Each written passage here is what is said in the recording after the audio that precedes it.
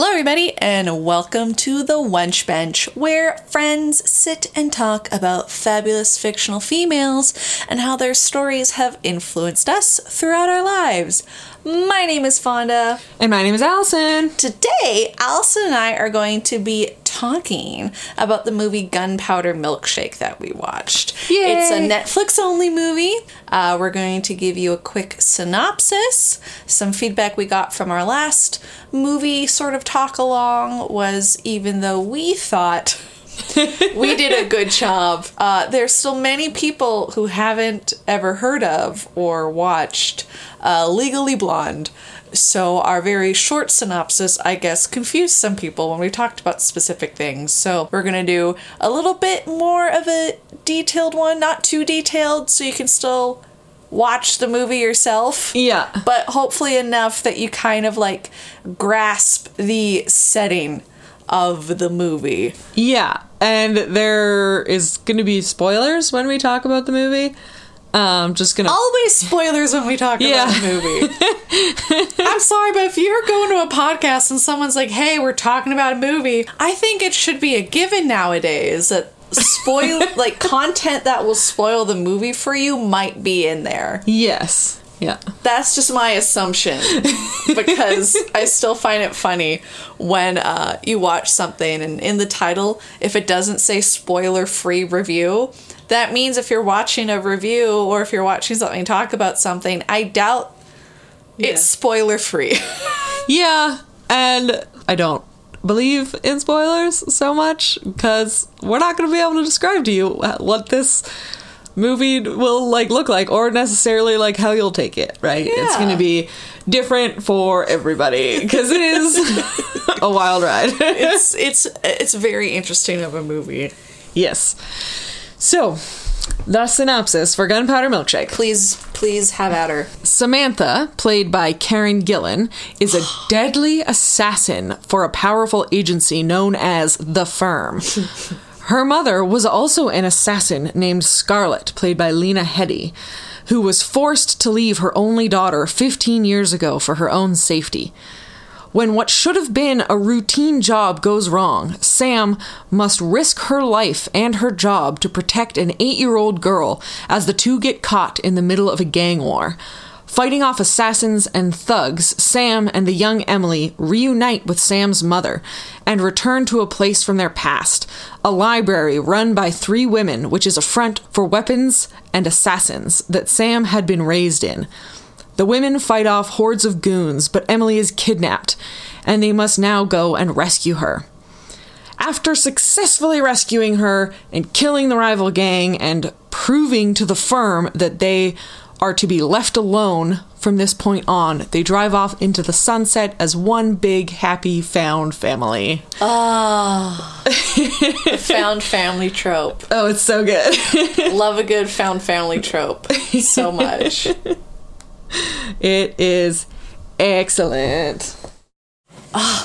So we're going to talk, we wrote some notes while we were watching it, so apologies if maybe at first it sounds a little weird and one-offish. I promise we're going to do our best to talk about this movie in a chronological order, but we might jump back and forth, because that's just how normal human conversations actually go. Yeah.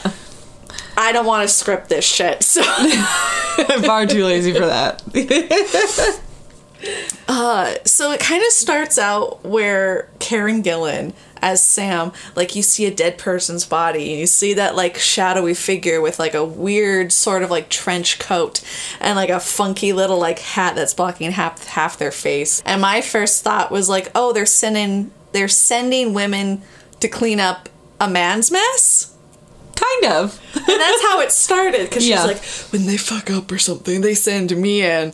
Which made me just think, like, is this a trope? Because I feel like I've seen that a lot, where it's just like, there's a woman in some sort of, like, business creepy murder deal or whatever. Like, there's always, like, a female character who will, like, be in charge of handling the man's mess in the movie. There's, like, it's like a play on the femme fatale. Yeah. But a little bit less sexualized, I find, in this movie, whereas femme fatale can often fall into that, like, she's using her femininity to win, whereas this This movie, I think, actually avoided that a lot. Like, all the women were just straight up murderers. It wasn't like, I'm going to distract them with my cleavage and then stab them. It was just like, no, I'm going to shoot you in the face, or I'm going to throw a gun at your head.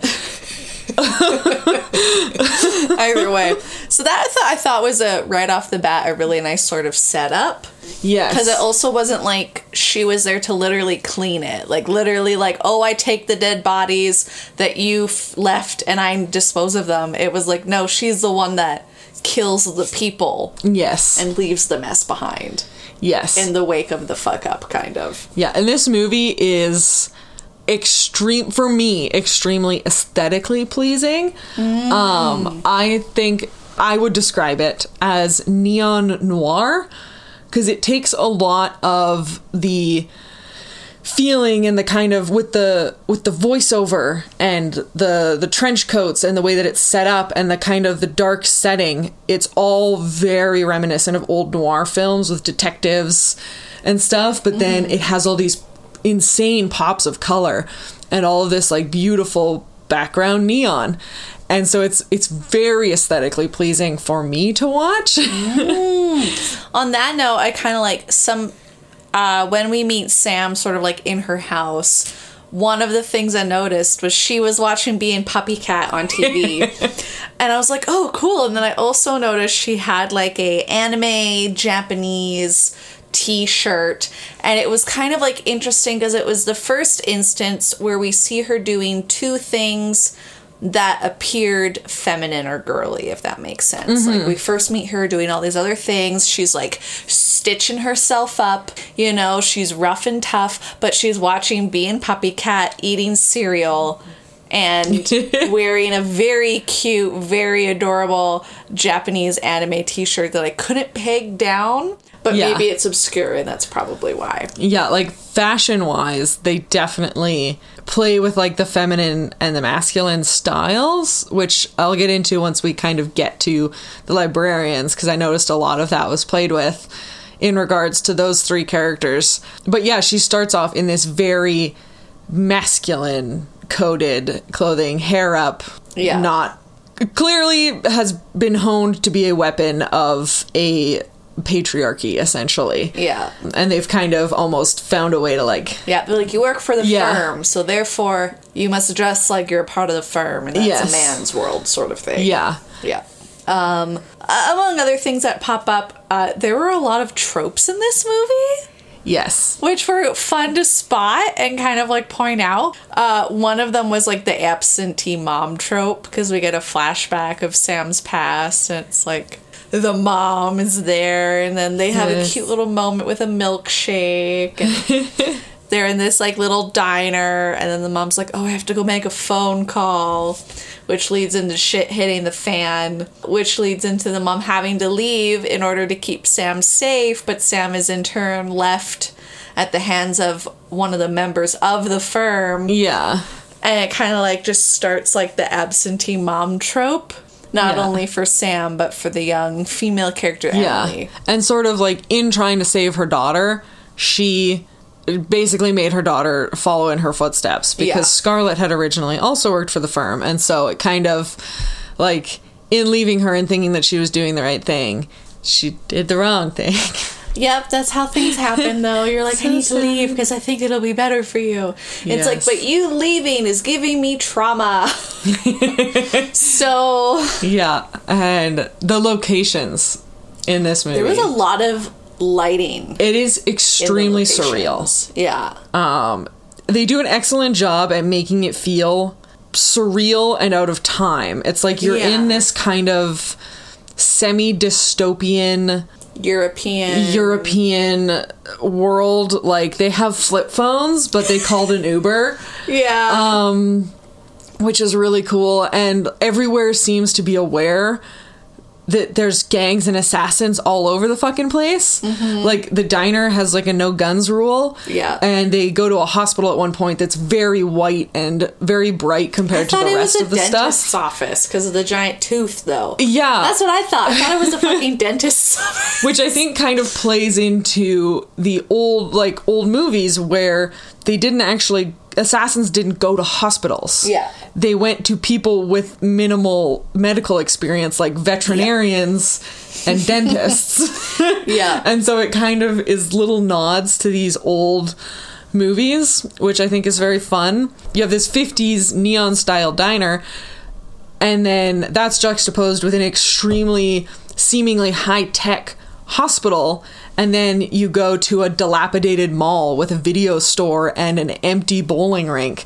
Yeah. And unless you're a gang member or an assassin, you are not in this movie. There's like no bystanders except for the little girl. Or the people at the diner. Yeah, but like some of the people at the diner at first are just bystanders until the end. Yeah. Until I think only that first scene though we really see them. Every other time it's like, oh no, never mind. No, there's a couple scenes. I'm like pretty sure there's a couple. Because it gets brought up a bit. The line of, can I lighten your load? Literally meaning, give me your fucking guns. Yeah, literally meaning, give me your fucking guns. I do not want them in here, which is excellent. Yes. I noticed that, like, in most of the scenes, especially in the bowling alley, and it could have just been a coincidence, I'm not sure. I don't really know what the director or the writers were going for in making the movie, because sometimes things could be just coincidence, right? But sometimes you like to think that the directors and the writers are hoping their audience is picking up on stuff. So to me, there was a lot of like lighting that had bisexual flag colors. Mm-hmm. So I was just kind of like, is it alluding to like I feel like, especially with the librarians and the mom, there was like some queer stuff. But I also don't know about Sam, because the movie avoids romance entirely, which is fine. But I was kind of like wondering, I'm like, is it like slightly like alluding to like queer codedness? Who's to say? I don't fucking know. But there's not a lot of stuff on this movie to look up. There's nothing really deep. It's pretty minimal, but it's a really fun action movie. Yeah. I think like in terms of if we're talking about like the unknown era sort of thing, I did find it really interesting how there were the flip phones, and then it was later, I called an Uber, and like it was really hard to pick down, because at first I was like, flip phones, early 2000s, but then they call an Uber and I'm like, that late 2000, like late 2010s, right? Like Ubers were like a thing in the States for most of the time, but then there's also like no laptops or computers. Yeah. So, like, it's really weird, because, like, obviously if you're in the creepy space of, like, assassins and gang members, you are gonna have a burner phone, or you're gonna have XYZ, but even when you see, like, the offices of, like, the firm, even, like, those people had just, like, razor-looking flip phones. Yeah. And no laptops, and it was, like, very much so, I felt like they were kind of maybe trying... At first, it was succeeding until the Uber thing to make it feel like a timeless, quote-unquote timeless movie. Yeah. Where, like, it's from this genre or this time of human life. But I don't know. It was just really, like... I get confused when movies do that to me. But I think... I don't know if it was intentional or not, but I think it did a really good job at upping that surrealist fantasy. Mm-hmm. That this is not a movie based in any form of reality. Mm-hmm. And that's a good, interesting way to write out all of those questions. Why didn't they just track the phone? Why didn't you just do this? It's like, with all of our technology now, in things like spy movies and like even horror films, it is really hard to have to try and work around our technology, which is what would solve so many problems in old movies. And so by putting it in this weird sort of like unknown space and world, like I didn't find myself necessarily questioning it a lot until after the movie, when I was thinking back on it. Like I was just kind of enjoying the ride. I need to Google something, because like I know we said it was like based in Europe, so I'm just quickly looking it up. Okay, my Google search failed, but I was like, is Uber, like, there... Sometimes it felt like they were in Germany, sometimes it didn't, so I'm just like, Uber, in my understanding of taking taking German in university, it means like a super fan of, like, ooh, like Uber in love with you or something like that. But I was like, is Uber, does it mean taxi in another language? Because that's basically what it is, right? Like an Uber is so part of me is like, was Uber not weird then? I have no idea. Or did they fuck up and put Uber instead of saying taxi? They might just not have cared. That's true. I don't know. I'm diving too deep into it. Yeah. But did you feel like it was, in terms of like Sam's character, I got a lot of like Atomic Blonde and like John Wick vibes from her character. Yes. Yeah. Karen Gillan has like a shocking way of playing like completely deadpan versus having like extremely like excellent emotional range. But it also very much gave me the feeling of her character Nebula from like Guardians of the Galaxy, which is kind of this deadly but like broken character. And I think we see a lot more of her range when we get the character of Samantha engaging with the young 8-year-old Emily. 8 3/4. 8 3/4. Very specifically 8 3/4. Comes up a lot in the movie. But we can see that Sam is seeing a lot of herself in this little girl. Yeah, she's kind of projecting. Yeah, kind of projecting. Sam also killed the little girl's dad. Yeah. Whoopsies. Wasn't going to at first. Literally said, no. I'm not in a killing mood. Yeah. But honestly, he's just like, I need to answer that. I need to answer the phone. And she's like, no. I feel like if he would have said, I need to answer the phone, it's for my daughter. I feel like because Sam had past issues with her own mom, I feel like if that would have been clear from the beginning, none of the shit that happened in the movie would have happened. No. But that's not how movies work. I also sort of get the feeling that maybe they let him die at the hospital. Because we sort of... Sam tries to save this father. Yeah. After she shoots him in the stomach. And so she brings him to the hospital, but then shit goes super fucking sideways. Yes. And now Sam is wanted by the firm and by another guy whose son she accidentally killed. Not super important. Truly not. It's weird. No, it's kind of just to make more bad guys. Yeah. And so this guy was then left at the hospital with a bunch of thugs who are like, oh, well, like, maybe just let him die. And so, I don't know. I felt like that was a little bit more ambiguous.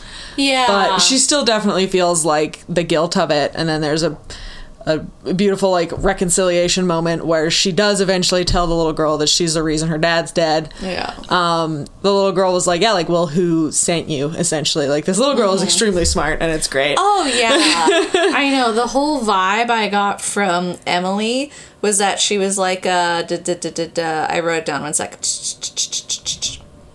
I googled the trope because I wanted to be very specific about it. It's called Wild Beyond Their Years. Basically, it's when a child is like very, very smart or wise or acts older than they are for whatever reason that's happened in their life. And Emily definitely, especially near the end, at first it was just like, oh, a quirky, cute little girl that knows interesting facts and definitions of things and loves watching the History Channel. Yes, loves the History Channel. But definitely later on, especially because of what she's doing with Sam. Yeah. I feel like it kind of like amps up she's gone through a lot of shit, maybe even before meeting Sam. Yeah. Because we find out her dad's the only living relative she has. Yes. And he's an absentee father kind of figure. Yeah. But yeah, she eventually is like, well, no, like who sent you? So she's able to understand, which I think they did a really good job at not making her that annoying little kid in action movies. Yeah. Because so often I'm just like, oh my God, this kid is terrible and I want them to be gone. But she was endearing and she was like clever and sweet. And that actress did an amazing job. Yeah, it was also very much like, you know, that sort of trope in movies where there's an adult figure of some kind, whether it's a literal parent or someone who's filling the role of a said parent type, and they're doing fighting crime scenes. They're doing something. They're fighting something, and there's a child with them all the time. Mm-hmm. And I felt like it was interesting to see that with Sam. Yeah. Because in a way, there was also the parental substitute. Yeah. Because, you know, Sam was that for Emily, and Sam was also, like, making sure Emily was going to be okay in weird ways, not wanting her to kind of, like, go through what she did as a child, which I think kind of, like, led to her feeling that she missed out, because she would call it all the time, the libraries were the best year of her life. When yes. She was at the library. Yeah. Which I think we should talk about that, because we've skimmed that a lot, and we're jumping around. I know we're jumping around a bit, but literally the movie is just like... It's extremely linear. It's, fighting. Yeah, it's a lot of fighting. Incredible fight scenes. Like, the dentist hallway scene? Scenes. Yes. But we have to get to that after I think we talk about the librarians, because I love the librarians. Yes. And the actress for the little girl is Chloe Coleman. Chloe Coleman. Very good job. I think she did an awesome job portraying a child who is 8 3/4. Just generally adorable. So, oh man, how well they structured the difference between the way they showed the firm and all of these other places versus the way that they showed the library. It is warm, like there's stuff everywhere. It's like whimsical. Also alludes to a secret. Yeah, and like dark secrets. It's very like matriarchal. It has a lot more seemingly like feminine touches. It's not quite so cold and stark compared to the firm, which is very literally. Think of just any office, any fancy office with leather chairs, a mahogany desk, CEOs, and then all of a sudden a woman opens the door and shit you not. I'm not saying this to upset any man listening to this, but out into the firm just walks like 30 old white men that just have so many old dudes. So many old dudes. The only men of color happened to be the people who were like the thugs of the show. Yeah. So there was no sort of I think there might have been one of like the head CEOs, but it was quite short little moments, but it was at first glance it didn't look like there were any men of color in power at the firm. Yeah. So we have our 3 librarians. Oh. So we have Madeline, played by Carla Gugino. Love Madeline. We have Anna May, played by Angela Bassett. And we have Florence, played by Michelle Yeoh. Oh my god, these 3 women are... They're... Truly, I wanted more spotlight for them. I want a movie just about them. But I want to know became the librarian, where this library came from, how this became what they started doing. But I also want to touch on their aesthetics as well, like I had mentioned. Yes. So we have our like the 3 matriarchs, which is also like a very common kind of storytelling thing, where you have your three hags in Macbeth. You have your fairy godmothers in Sleeping Beauty, like the 3 main muses. The 3 muses. It's a very common like literary theme. And they have this varying degrees of masculine dress. So Anna May has far more masculine than the other 3. Got like a professor vibe. Yeah, so her suit isn't quite as fitted. It is kind of muted palettes. And then we have Florence, and she has kind of a floral pattern blouse, but a fitted vest. And all of them are wearing slacks, because, I mean, who wants to try and fight people in a dress? Not me. And hers is much more feminine, but still quite stiff, and is a happy medium between the 3. And then last is Madeline, and she is like in pink, and she has this lovely little bow. She's it's a lot more feminine, soft. Yeah, soft boy. Yes, soft, sweet. That's a term Goodness. I heard. I don't know if I'm using it right. I'm sorry, Gen Zs, if any of you are listening to this. I just heard some students one day being like, this person dresses like a soft boy fashion, and I just imagine soft boy probably not mean what the definition is. And I'm too lazy to look it up right now. That's fair. So I'm sorry. So yeah, you have these 3 different looking women, and they all have varying personalities, and they're all clever and smart, and you can just tell that they've all like seen some shit and dealt with it in very different ways. So I want more from them, because these 3 actresses too are just, my God. Oh, I know. They're just so good. Any movie that I see them in, I'm just like, fuck, like, damn, these women can act like actors. Actors. It did feel cheesy in some ways, though. Oh, yes. Like, the whole movie itself, very cheesy. Yeah. A lot of, like, one-liners that were kind of, like, okay, but also not okay. Yeah, like, it's classic action movie stuff, though, but it has a new skin, which is one of those things that a lot of people are talking about right now, that they're like, we're not asking for, like, Oscar-level representation. It's like, what we're asking for is like basic level shit with better representation in it. I want a basic ass action movie with women in it. We want a basic ass rom-com with Asian people in it, which we got in Crazy Rich Asians. Like, I fucking loved that movie, and it's like, we want more of that. We have a ton too many rom-coms with boring white people in them. We can have other more interesting stories that are still fun and cheesy, and they don't have to be the most miraculous, most amazing thing ever. It's like, we can have a bare minimum, like, just stuff. We can have people be in movies, and that movie is allowed to be bad, because I cannot count the amount of shitty action movies I have watched that are just fucking terrible. But all those actors still get to make more action movies. All those directors still get to make more action movies. Standard Allison rant, just because something is led by women and still, like, fails, because this one, the movie itself wasn't particularly... I heard the reviews on Rotten Tomatoes and with its audience weren't super good. Yeah, but it's like... so many people just jump to the blame the women or blame that. It's like...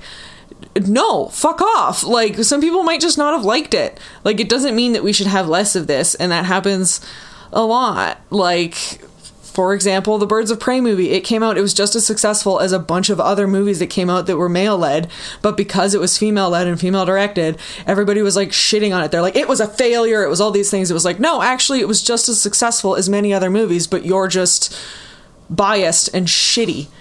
Like, yeah, like, it's okay to... I right after Allison and I watched it, I was just reading some other, like, information on it, because I was trying to figure out shit about the director and the writers, just to be like, okay, I want to, like, have some information in my back pocket while talking about it. And some of the reviews talked about how the movie is, like, the script itself, as we've established, doesn't dive deep into any deep conversation. But what movie that's going to only have one of its, like, we don't know if there's going to be more. Have you seen Terminator? Have you seen Predator? Have you seen any fucking action movie? Yeah, it starts out very bare minimum. Granted, John Wick gets more information because there's more movies for that series, but this was it. I get that it reached, like, the bare minimum when it came to sort of, like, deep depth conversations between the female cast. I get that it's, you know, maybe they could have done more. Like, I totally understand that there's all these ifs that they could have tried to do. But also, I don't know about you, Allison, but I've become very comfortable being like, I don't always have to think a movie is A+. No. To enjoy I just want to have fun. I know. Like, I got as much information out of this movie as I did out of the first John Wick movie, because dude's wife dies, somebody kills his puppy, he goes and kills people. It's not a fucking deep movie. Like, this isn't either, and it doesn't have to be. Like, one piece of media doesn't have to be the end-all, be-all of feminism or representation or whatever the fuck. Yeah. It just needs to do something and have fun doing it. And like Venom. Like Venom. That Did Did you hear how it got a Rotten Tomatoes score of 69 Oh, that's for the second Venom movie? And I just feel like that itself speaks volumes to the type of movie that Venom is. But yeah, it's like we can have mediocre movies and people can still enjoy them. Oh, like Jupiter Ascending. Like Jupiter Ascending. That movie was a dumpster fire of a movie. I watched it 4 times. I had no idea what was happening the whole movie.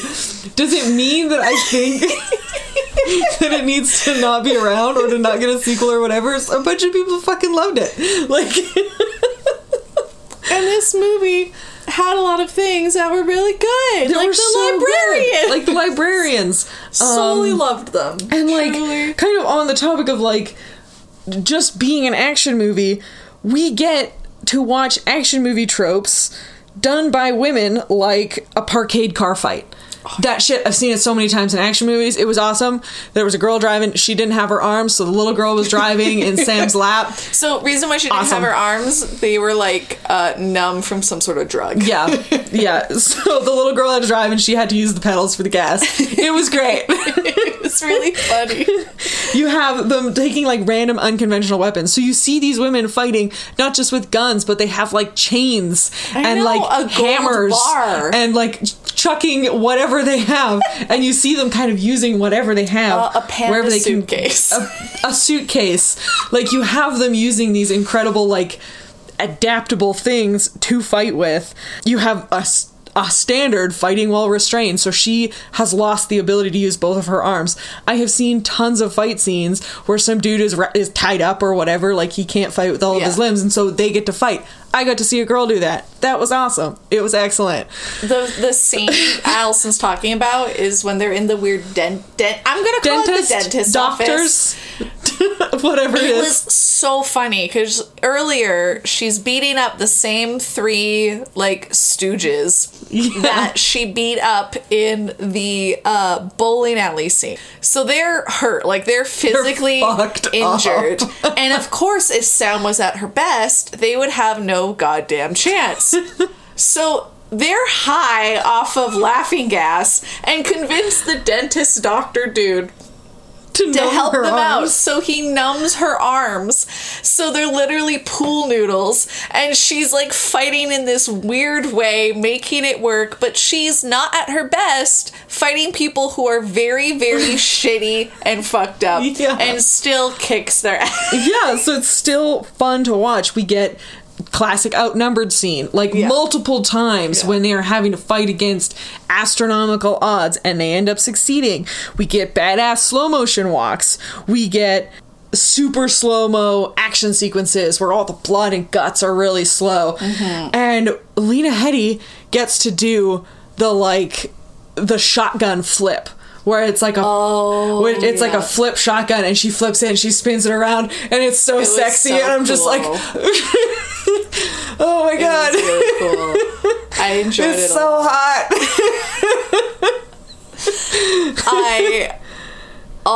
It's basically a copy of the of a scene from, I think it's Terminator 2. Okay. Where Arnold Schwarzenegger does it while he's on a motorcycle. And so it just like, it's a little callback to another like super badass scene, but it's a woman doing it, and it's great, and I love it. Yeah, the scene Allison's talking about is like very much so near the end. They're having like, they all fight in the diner, and again, all of these guys don't have guns, but they do have other hidden weapons like knives, axes, hammers, machete, except for one dude. He's called the nephew. He snuck in a gun somehow. He did sneak in a gun. But that was a really cool scene because it was a sort of kind of like, it was always a neutral place, the diner.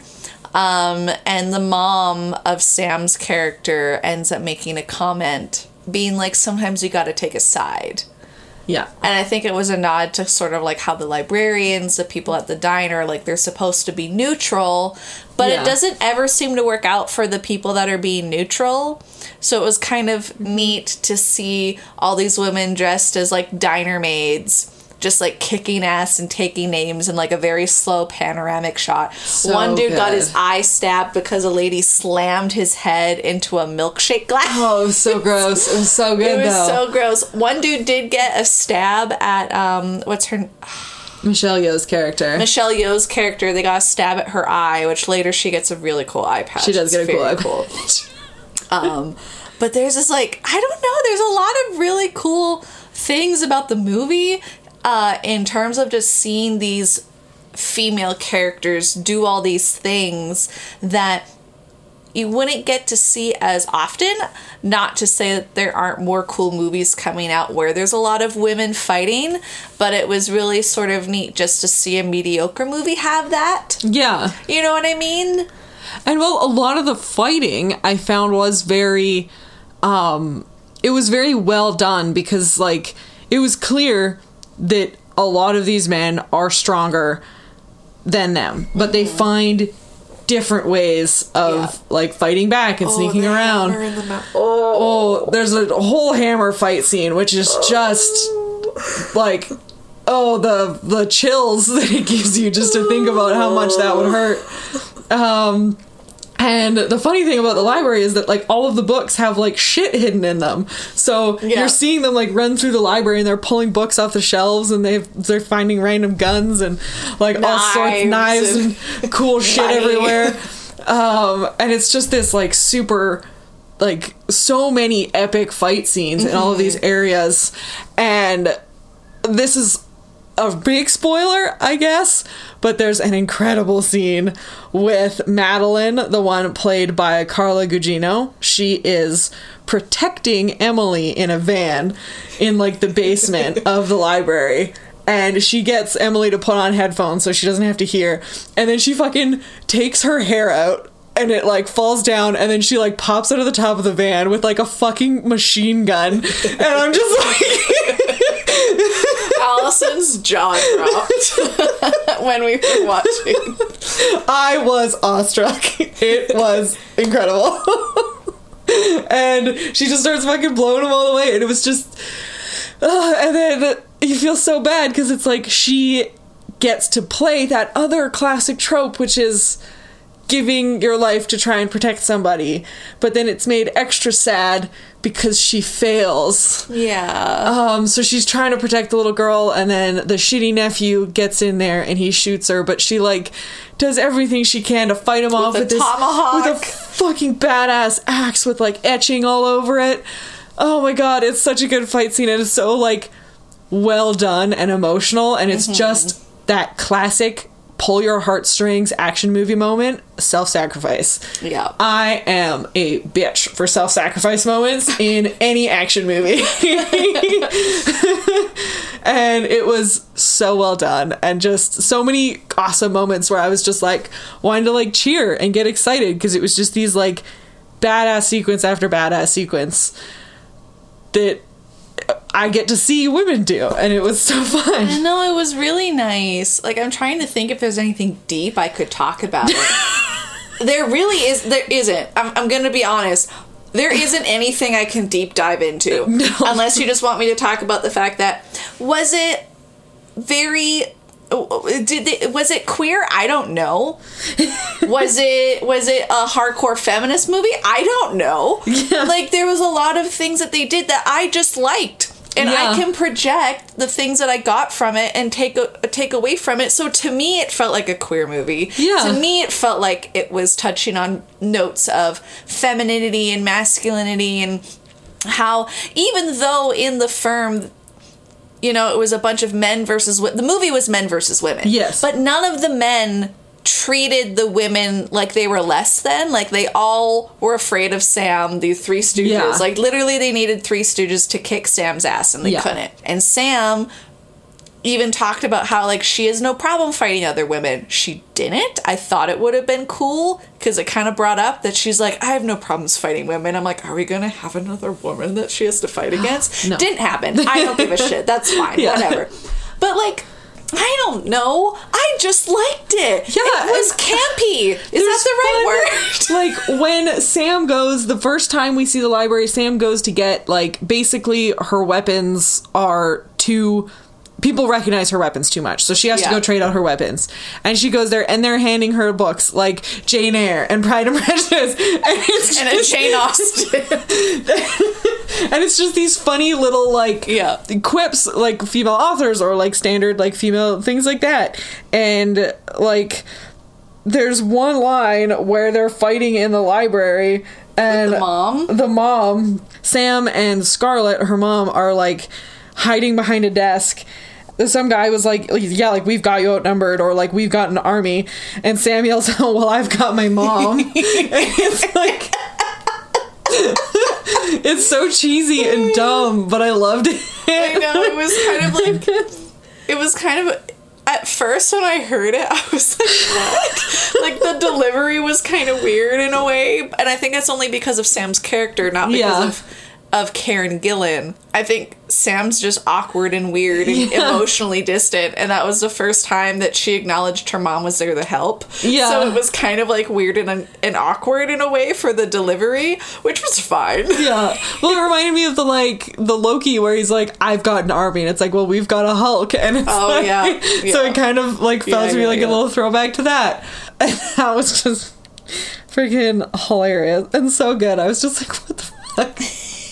Like, if there's anything I could tell anyone for this movie, if you were unsure based off our weird rantings, back and forth conversations about like weird things happening, watch it if only for the dentist scene. It's the dentist fight scene. Yeah, that's what I want everyone to watch. I'd stick around for the library scene, because watching Michelle Yeoh just fuck guys up with a chain for a while is great, and watching Angela Bassett fuck guys up with hammers it was also excellent. There was a scene where she like hammers a guy down at the back end of what's that part? Claw end? The claw end, and it goes right into his jaw, and you just hear his teeth make that sound, and Allison and I were just like, ooh!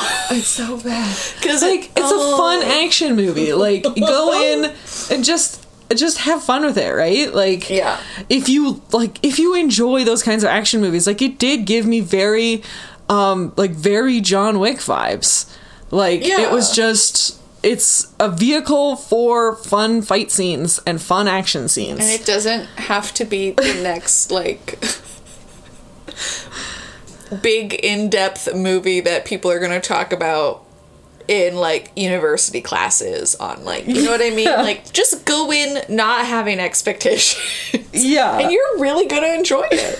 That's all I have to say. It's cute. Like, at the end, it's adorable because, like, we see all of these women very masculinely dressed while they are in a place where they are forced to fight against masculine superpowers. Yeah. Who are all coming against them, and they're kind of in a male-dominated world. Yeah. Whereas at the end, where they're all getting away, they're in this, like, pastel van. They all have, like, frilly tops, and they're all, like... They look like they're going on vacation. They look like they're going on vacation. It's, like, sunny, and it's, like, I think maybe the first time we see daylight in the movie. Yeah. And it's this kind of... Like, if you want to dig into it, it's a moment of them getting to actually embrace their, like...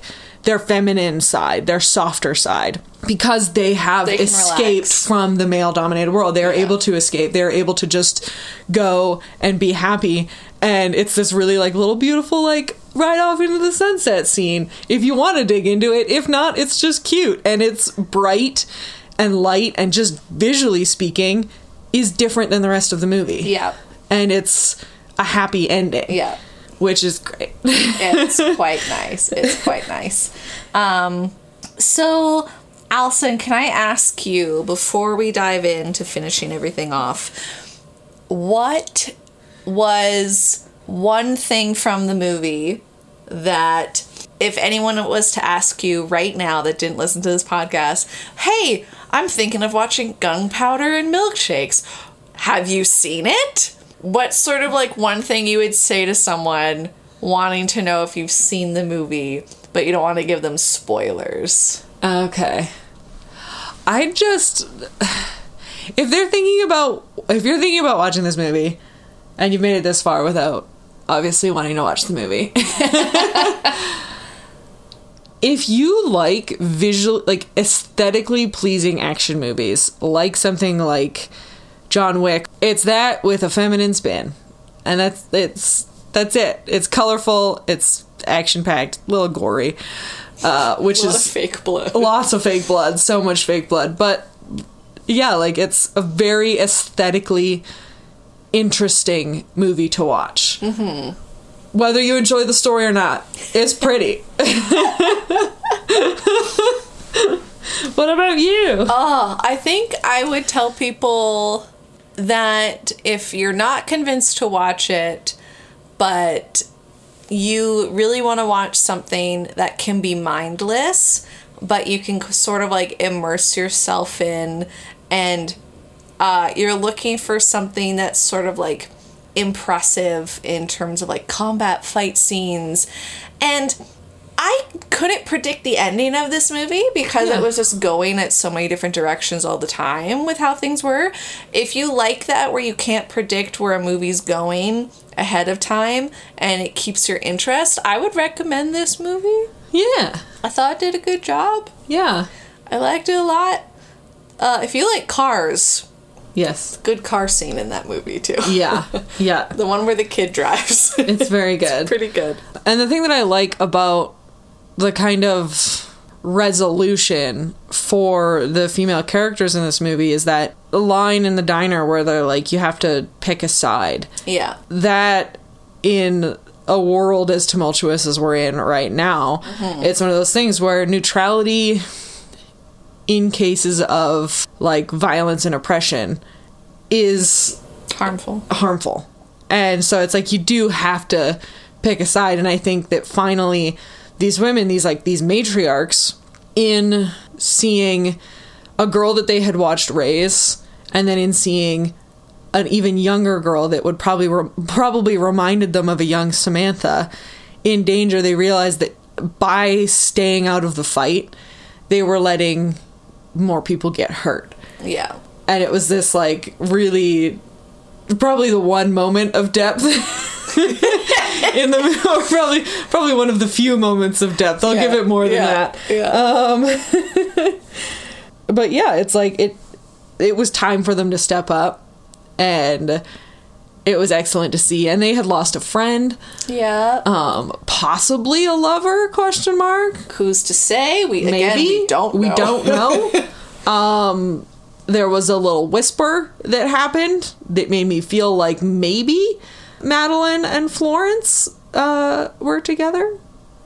And maybe Anna May, like Angela Bassett's character, kind of seemed like they liked her Scarlett. And Scarlett. So like Lena Headey's character had maybe had a thing.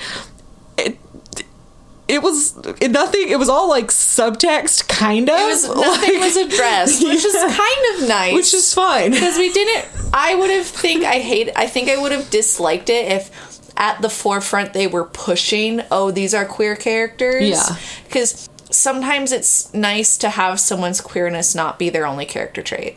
Yeah. Yeah, and I find that a lot of times people can kind of hone in on that and can focus on that a little bit too much, especially in a movie where you are already going to be fighting against. And there's already going to be people dying. Yeah, but I just mean, like, as far as viewer-wise goes, in a movie like this, you're already going to be going against so much. I'm not saying that this means that you shouldn't put in, like, canonically queer characters in media. I'm not saying that at all.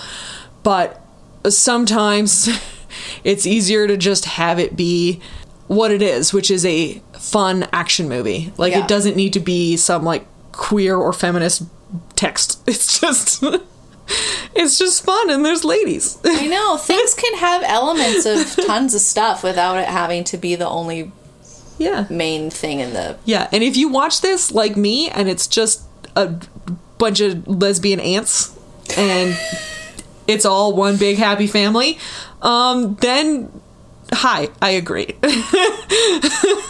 If you watch it and you don't see that, cool. That's fine too. That's fine. If you watch it, you're like, oh, cool, a found family. That's what I got. Yeah. Okay, so before we end off, we actually have some news. Yeah. I wish we could say we were making money. No, just joking. We're doing this for fun. I'm joking. Allison and I, mainly Allison, because she's the one that has all the files on her wonderful laptop, has been working towards getting everything on YouTube. Yay! So as of October 10th? 10th, yeah, that's when they're all scheduled to start showing out. If you don't have a podcasty thingy, or if you're just at your desktop and you would prefer to listen through your desktop on YouTube, you can find us at Wenchbench Pod. Yeah. At YouTube. We're going to have all of the episodes we have already released up there, and all future stuff will be going there. So that's another new place to find us. Yeah. Another way to comment. We'll see. We'll see. I mean, if it goes south, there's always a block feature, depending on how things go. But as always, you can find us wherever podcasts can be found. Please make sure to rate, review, and subscribe if you haven't already. You can follow us on Tumblr, Twitter, Instagram, and Facebook and YouTube at Wenchbench Pod. And if you would like to reach out, like maybe you have a movie suggestion. I'm just saying. You can send us an email at wenchbenchpod@gmail.com. All of the art for the Wenchbench was designed by the wonderful Tessa Joyce Rican. You can find her on Twitter and Instagram at Werevile. Thank you very much for listening. We'll talk to you soon. Bye. I don't know why I sound so sad. So sad. I'm sad we have to go. Goodbye. My long lost friend.